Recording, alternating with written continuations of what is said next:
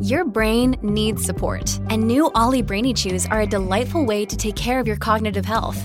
Made with scientifically backed ingredients like Thai ginger, L-theanine, and caffeine, Brainy Chews support healthy brain function and help you find your focus, stay chill, or get energized. Be kind to your mind and get these nootropic chews at ollie.com. That's OLLY.com. These statements have not been evaluated by the Food and Drug Administration. This product is not intended to diagnose, treat, cure, or prevent any disease. When you need mealtime inspiration, it's worth shopping Kroger, where you'll find over 30,000 mouth-watering choices that excite your inner foodie. And no matter what tasty choice you make, you'll enjoy our everyday low prices, plus extra ways to save, like digital coupons worth over $600 each week. You can also save up to $1 off per gallon at the pump with fuel points. More savings and more inspiring flavors make shopping Kroger worth it every time. Kroger, fresh for everyone. Fuel restrictions apply. Another day is here, and you're ready for it. What to wear? Check. Breakfast, lunch, and dinner? Check. Planning for what's next and how to save for it? That's where Bank of America can help. For your financial to-dos, Bank of America has experts ready to help get you closer to your goals. Get started at one of our local financial centers or 24/7 in our mobile banking app. Find a location near you at bankofamerica.com/talktous. What would you like the power to do? Mobile banking requires downloading the app and is only available for select devices. Message and data rates may apply. Bank of America N.A., member FDIC. Welcome to the New Books Network. Hello, this is Eric LeMay, a host on the New Books Network. Today I interview Sergio Lopez Pinheiro about his new book, A Glossary of Urban Voids.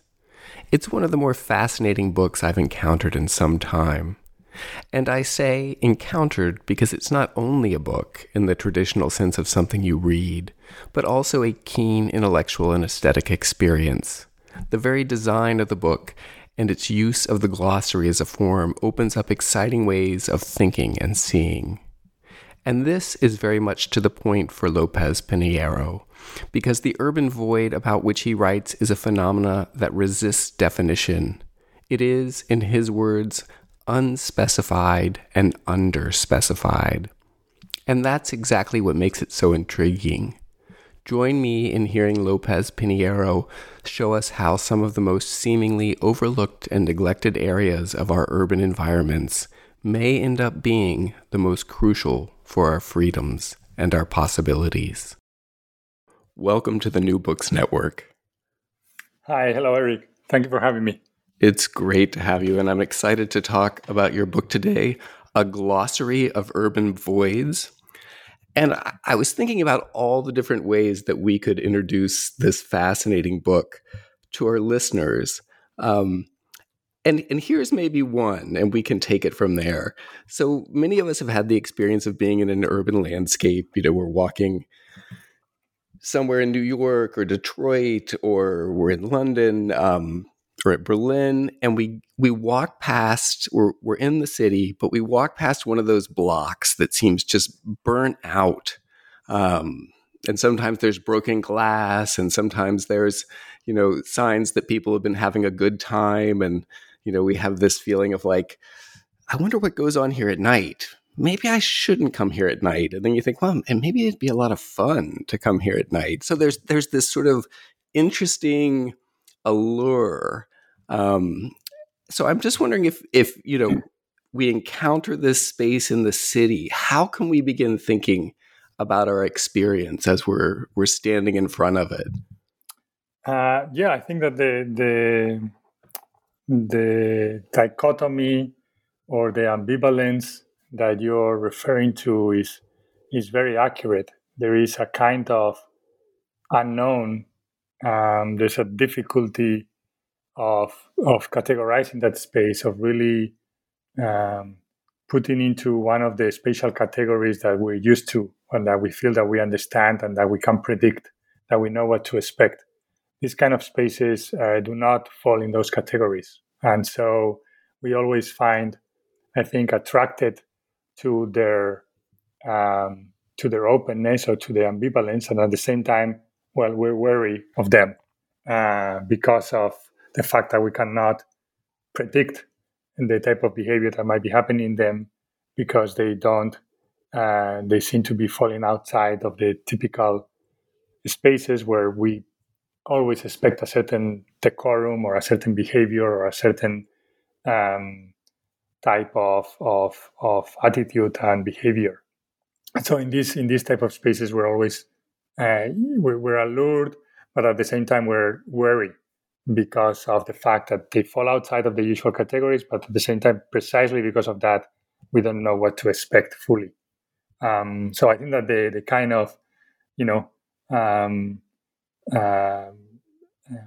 interest, but at the same time slight rejection or like the will to put a safe distance between us and those kind of spaces, I think it's a fair and a very accurate description of the experience of these places at a first sight. Yes. Yeah, and in your book title, you refer to them as urban voids, but there are over 200 terms in the book, in the glossary, to try to name this space. Can you tell us a little bit, when we move from, say, the level of immediate experience of walking through a city to thinking about terminology and how to name a space like this? And I think that ultimately goes to the structure of the book itself as a glossary. It's really just a fascinating book to turn pages in. Thank you. Yes. Well, I think that the thing that is most interesting to me about these kind of spaces is it's precisely their ambiguity. I think it's incredibly difficult to capture ambiguity. I think it's incredibly difficult to work with ambiguity, not just in a general sense, but even more so in a spatial one, particularly in one that depends on the public realm, where things need to be stipulated, they need to be codified, they need to be planned, they need to be regulated, they need to go through bureaucracies. So in those cases, like planning and design is almost the opposite of ambiguity. And so ambiguity has like this very interesting quality, it's very delicate, and it's very interesting and enriching, but it's also incredibly difficult to capture. And I think that what the book does is, in a way, it's an effort of capturing this spatial quality without, let's say, killing it, without rendering, without exhausting it, or without making it, without codifying it, and therefore making it inaccessible.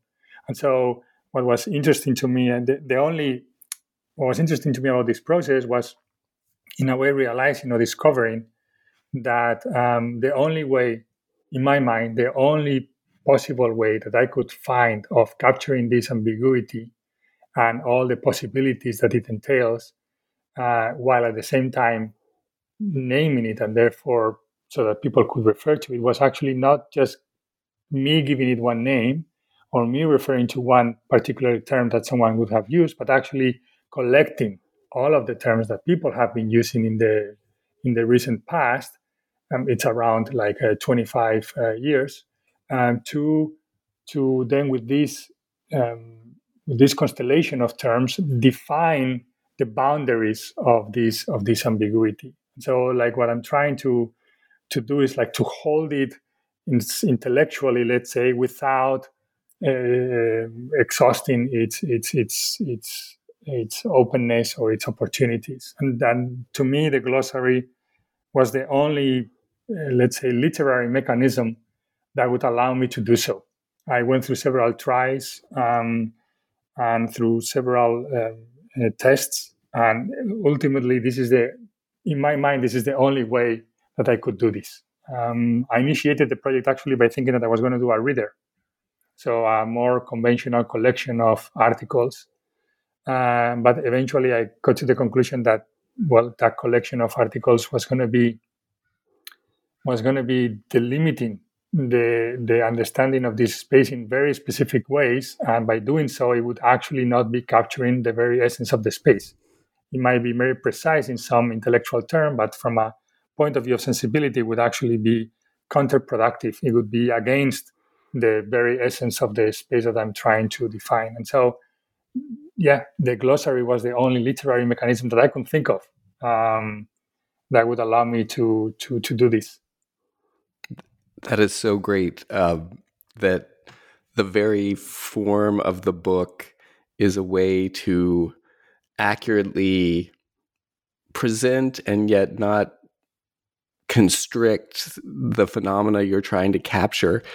And I wonder if you just describe the physicality of the book, that what a reader would encounter, because every person that has encountered this book when I've had it out has just stopped and picked it up and turned the pages. I mean, the design is just haunting and gorgeous, and I want to bring our attention to this because I think the very physicality of the book and the way you're using text and image and the left and the right side of the page also do what you're talking about, which is capturing this phenomena without somehow mangling it. I think that your description is really, really great. And like one of my peers, Gilles de Semeny, told me that the book was a little bit absurd in a positive way, in the sense that it was using a dictionary or a glossary, which is generally a mechanism to define things precisely, but it was doing so as a way of capturing ambiguity, which is something that needs to remain a little bit imprecise. And so like this kind of effort of like, it's almost a little bit counterintuitive, but it's at the end, it was the only possibility. By defining a little bit the contours of this constellation was the only way that I could find that I think would achieve this. And so the book, I'm very happy that you bring up the design of the book. The book is designed by a firm called Omnivore, and the designer of the book is Jolie Cho, who is someone that I work with with her on this book, and I'm also working with her on my second book, Typologies for Big Words. And so the book is when someone opens it and sees a spread of the book, on the left side pages, there is the running glossary. So there's like the terms are being listed in alphabetical order, and the layout is a 2-column, very typical of what a dictionary looks like. And then the right-hand pages is my running essay, where I talk about the urban void, and where I talk about the efforts and that different authors have put forward in order to rethink the urban void as a public space. And I add to this conversation. I continue this conversation in my own way, and then I also add other aspects of how to do this in a way that I believe would be beneficial for the public at large. So the book is also in the text. I refer to the dictionary so that the reader can be moving left to right, right to left, as the reader is going through the book. In the book, I talk about this layout almost as a pair of clutches, so that the reader can like lean in more on one side, on the left, on the actual definitions of different authors, and then at other times more on the right side, which is my own interpretation and my own argument and my own criticism of these kind of spaces, and how the term has come into being and how people understand them, and so on and so forth. So the book in itself also, I'm putting forward my own contribution and my own point of view, but I'm also doing that by giving the reader the opportunity to question it, or to see where it's coming from, or to open up and lead the reader into further conversations. And so the book is also not meant as an end point on this conversation. It also acts in some ways. It could be an introduction for a lot of people that don't know anything about urban voids, because it presents it in such an open manner. But at the same time, it's also a book for people that have been working on this matter for a long time, because of the exhaustive material that is in here, and the very, very specific citations, and the fact that you have all the material in one book. So I think it's an interesting format that helps achieve the mission, or the difficulty of the effort of capturing this space in a respectful manner, in a manner that goes along with the very essence of the space itself and not against it. And before we move on, thank you for that answer. That was very, very illuminating. Could you also speak to the inclusion of images? We get a lot of aerial shots of cityscapes. So this was a little bit. I had a little bit of difficulty selecting the images because I wanted to select images that had been taken all in the same way. I wanted the images that had been taken almost in a systematic manner. I didn't want to be including images from different people that would show like different heights or different camera lenses or like different points of view. In a way, I wanted the images to be a little bit more aseptic. I wanted the visual material to appear more as matter of fact. And I wanted the words and the interpretations and the terms to be the ones that deal with the different subtleties of what different authors in the recent past have looked for when dealing with this term. And so I was looking through different databases for images that were all taken in the same way. And ultimately, I could only find a very particular data set, which is the one from Google Earth, that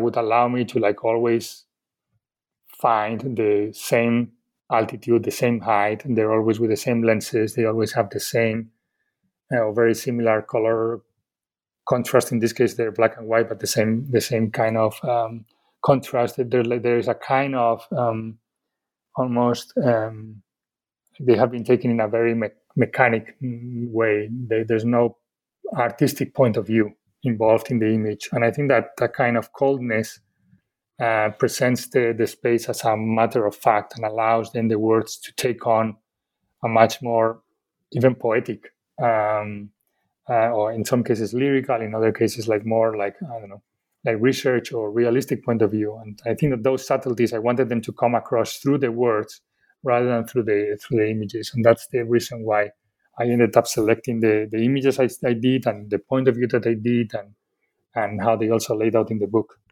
I love that idea that you wanted an imagistic or photographic style that in some ways allowed the meaning of the text to rush in and fill it out rather than predetermining it. That's right. Exactly.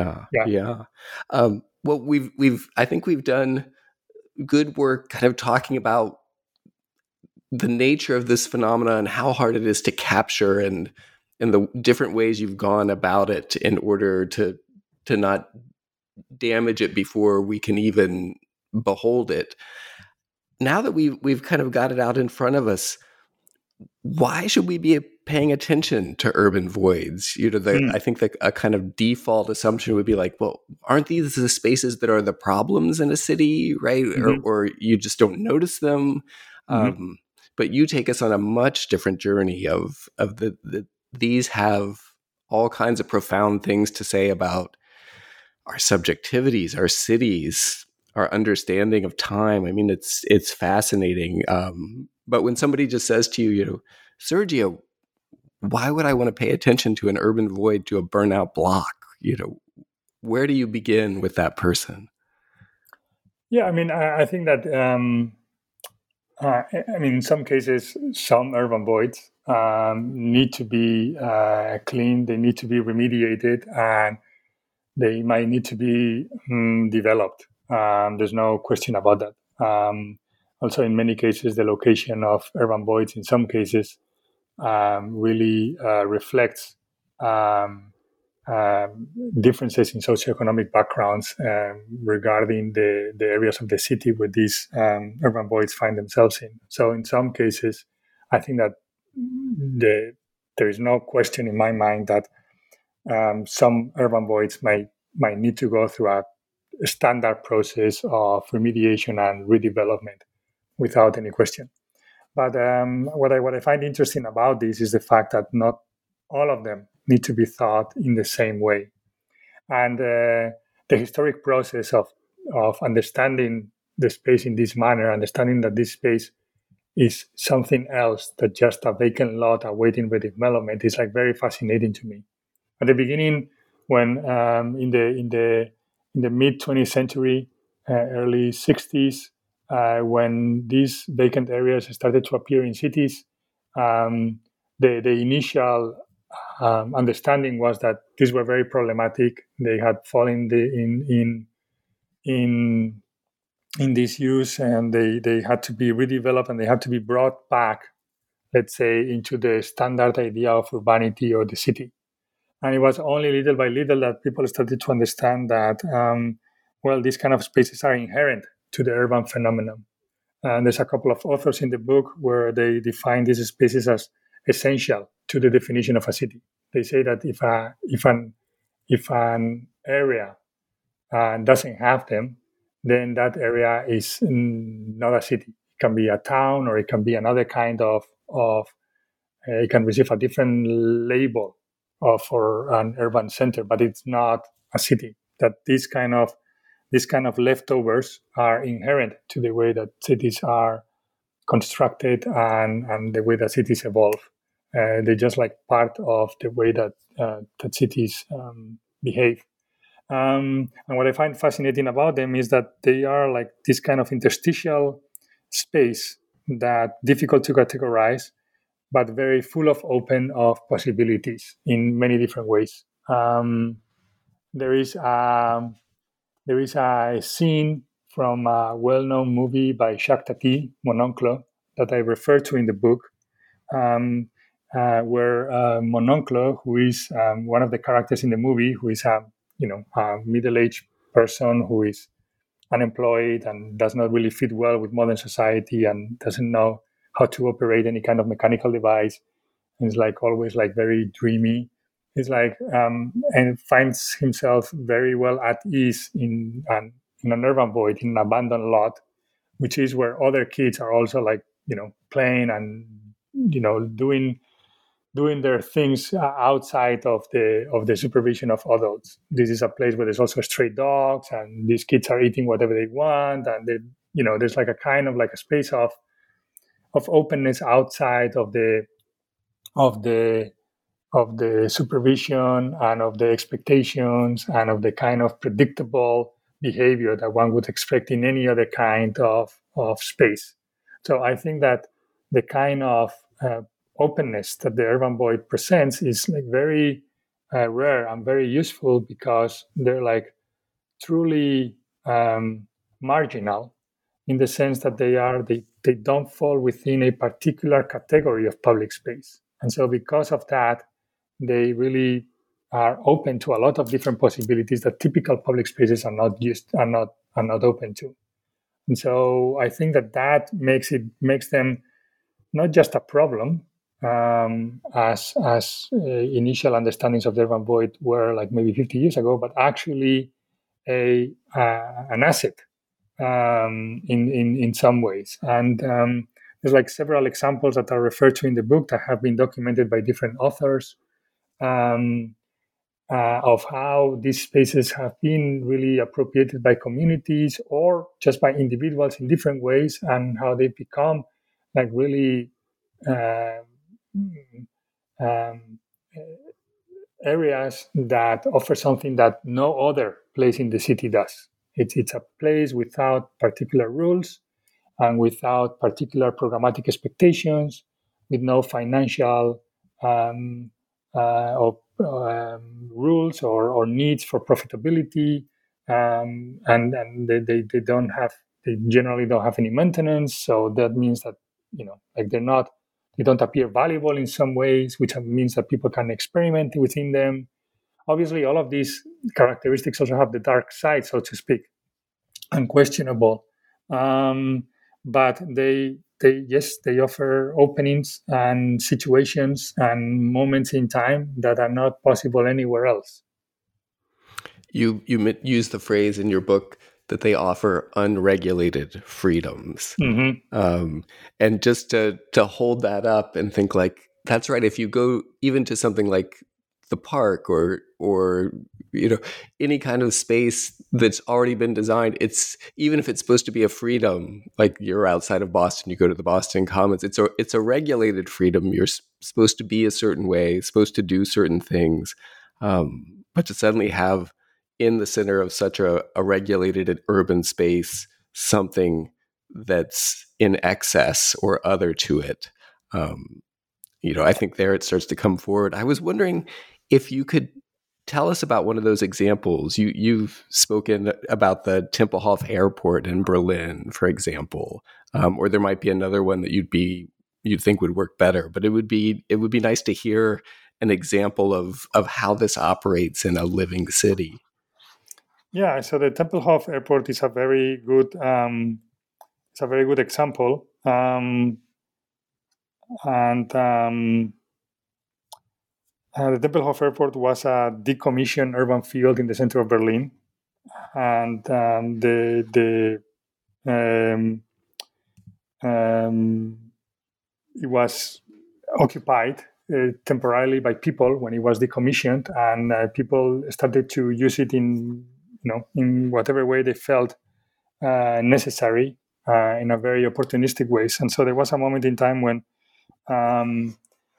the city of Berlin, the city hall, decided that it was time to redevelop this area, and Berliners opposed to that shift because they thought that this was a different kind of space, and so they wanted to keep it as such. I mean, at this point in time, one would probably say fairly and accurately that Tempelhof, the former grounds of Tempelhof Airport now have been, they have become such a strong part of the city that they are already defining their own regulations, and they need like specific maintenance, and they're like using the old warehouses and buildings of the airport for different purposes. And so things are starting to they're starting to be occupied according to calendars and according to different opportunities that are established by different departments in the city and so on. So it's starting to engage with its own bureaucracy, so to speak. And so in a way, like one could say, that is like falling outside of the realm of what it used to be. And that is fair, because maybe just because of its own success, also because of its enormous extension is like so big that it offers a lot of opportunities. It offers the possibility of achieving a certain solitude, despite the fact that you're in the center of Berlin, and it like offers like very, very ample horizon lines. So despite the fact that it was a very powerful, original, initial case of such a realization by the citizens, at this moment in time, maybe it has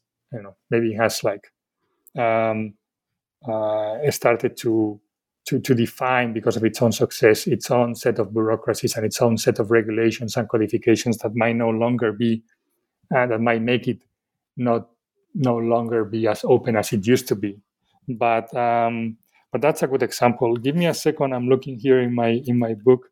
There's another very good example that was documented by Daniel Campo, and he used the term to document this type of space. He used the term accidental playground, and I'm just like trying to find.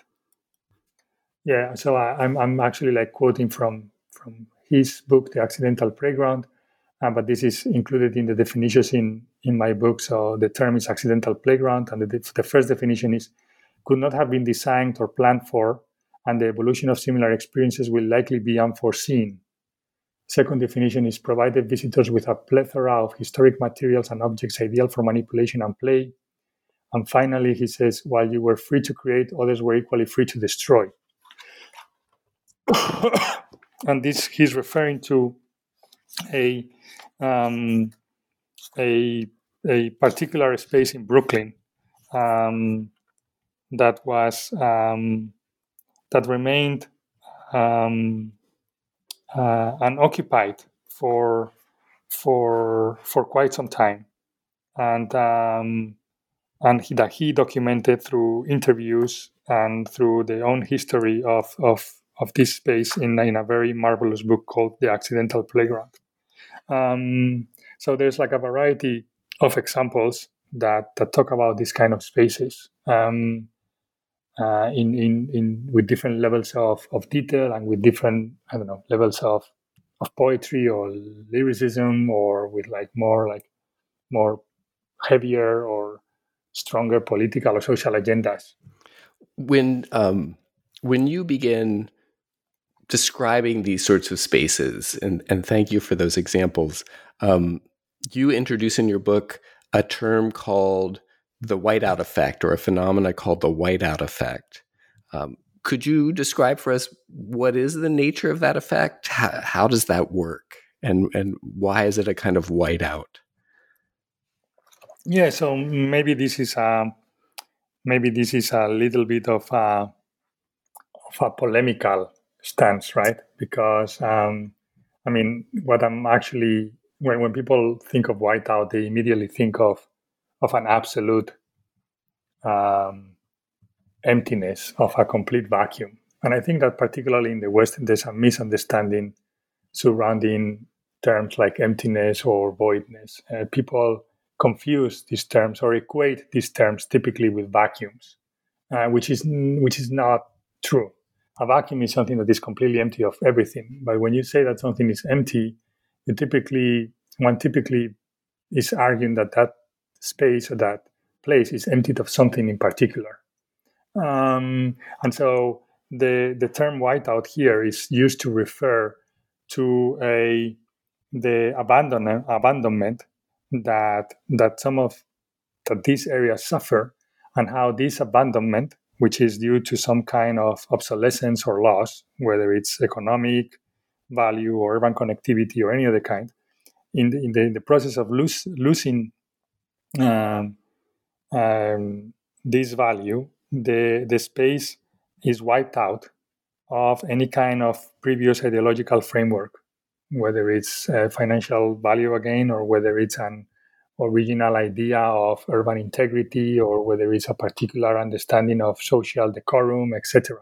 And so what I argue is that this kind of disappearance of these socio-cultural frameworks is precisely what produces that kind of marginal quality in this space, which at the same time is the triggering of its own openness.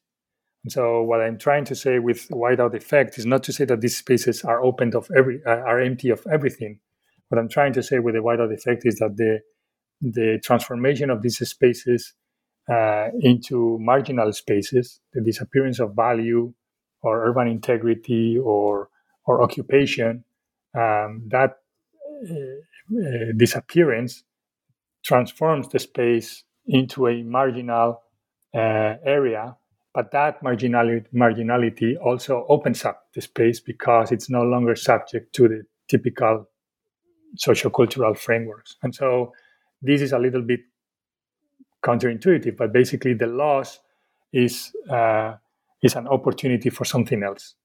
And that's what I try to summarize with the term the whiteout effect. The whiteout of these social and cultural frameworks produces the opportunity for the space to be open up to other sensibilities and forms of expression. And this is what I believe happens in an urban void. Thank you for that. It's fascinating, and I would wonder if you'd be willing to connect that up to another argument that the book makes, which is not only that we should be paying attention to the urban voids and the effects that they have, this kind of whiteout effect that allows for other possibilities, but that also we, and by we, I don't mean me in this case, but urban designers, people who are doing infrastructure, should be looking at the urban void for possibilities for reimagining what cityscapes can look like. So in some ways they present a kind of model or a point of enlightenment to begin rethinking design itself, rather than just, even say a view of, oh, they happen to be in existence, therefore we'll not mess with them because we know they have their value. But it's a completely different thing to start to imagine how can a city begin producing these spaces, or how can we imagine an urban landscape in which they're called into being or have the possibility of existing? This is a very interesting question. I think that it's difficult. I think one can design or one can imagine spaces that maybe have a similar type of openness, but I think that the process here to be aware of is actually that it's more like one has to recognize the emergence of these spaces. I think that this is what is like the important thing here, is to really see when they are emerging, how they are emerging, and the value that they offer. In some cases, again, not to repeat myself, but in some cases they might offer no value and they should be like really redeveloped. But in the cases in which they're offering value of many different kinds, ecological or social or programmatic or a kind of type of space because of its size that is not available anywhere else in that part of the city or in that neighborhood. In those moments, I think that what is important is to recognize the value and to protect them. And what I argue in the book is that the way to protect them is primarily to pay attention to the border and to like somehow hold them by solidifying or by designing the border of this space, not by getting into them and really starting to maintain them or really starting to control them, but actually by just paying attention to its perimeter and really like designing or constructing that perimeter in a way that is more stabilizing somehow that area. I think that technique allows for the space to retain its value and its openness, and at the same time, it allows the citizens and the city to hold and to establish the relationship and the transition from that kind of space to the rest of the city in a more concrete and well-defined, well-articulated manner. So I think that the issue is to recognize their emergence, number one, and number two, to pay attention to the border, not having to go inside and organize things and or design and control, but actually just to like hold the border, the areas that connect with neighboring streets or with neighboring houses or with neighboring pieces of infrastructure. Those are spaces that need to be like controlled and probably like maintained and designed in specific ways. But the inside of that space, like I think it's important to like let it be, and not mess around with it too much, so that it retains its own cycles and it retains its own temporality and its own spatial quality. That is the argument that I put forward in the book of how to engage with this kind of space from a design point of view. And right at the end of that answer that you gave, that gives us a sense of what it might mean. We have one, and we can now, in some ways, let it continue to exist by attending to its borders. You mentioned the temporal nature. You said let it have its own temporality. And I did want to ask you, I think most of us, especially non-scholars, non-professionals, would think of cityscapes in more or less spatial terms. Can you talk a little bit about the temporal nature of urban voids? Like what does it mean to have its own temporality inside those borders that you mentioned? Yeah, well, I think that there's two main temporalities. One is the one that is defined by the emergence of the urban void itself. So let's say that this is a space that has resulted out of the economic downturn. And so that there's these economic or urban cycles that would produce this type, or that would trigger the emergence of these kind of spaces. So they appear at particular moments in time. And then they have their own temporality in the sense that they no longer in many cases respond to other cycles of that are in existence in other parts of the city. So if they're not being maintained, for example, that means that things are going to grow and grow and grow and grow. There's no this kind of like constant pruning, for example, that would happen in a typical park, or there's no kind of maintenance of the paths that would happen in a typical path. There might not be a removal of trash, maybe in some cases, or maybe they would be, but they would happen not in a periodic way as it happens in any other kind of public space, but it would happen by volunteers or by people that are like moving things around. So they would happen in a very haphazard manner, in a very ad hoc manner when volunteers appear or when means for doing that by other people are available. And so the space starts to define its own temporal cycles that are not dependent on other bureaucracies or other regimes of maintenance that are established by other forces according to our idea of space or how things need to look like. And this is the second type of temporality that is different and inherently unique to these kind of spaces. The first one is how they emerge and how they pop up. The second one is like the one that they define because of their own nature. There is there is like 2 chapters in the book. Chapter 3, it's called Intervals of Space, and then chapter 4 is called Gaps of Time.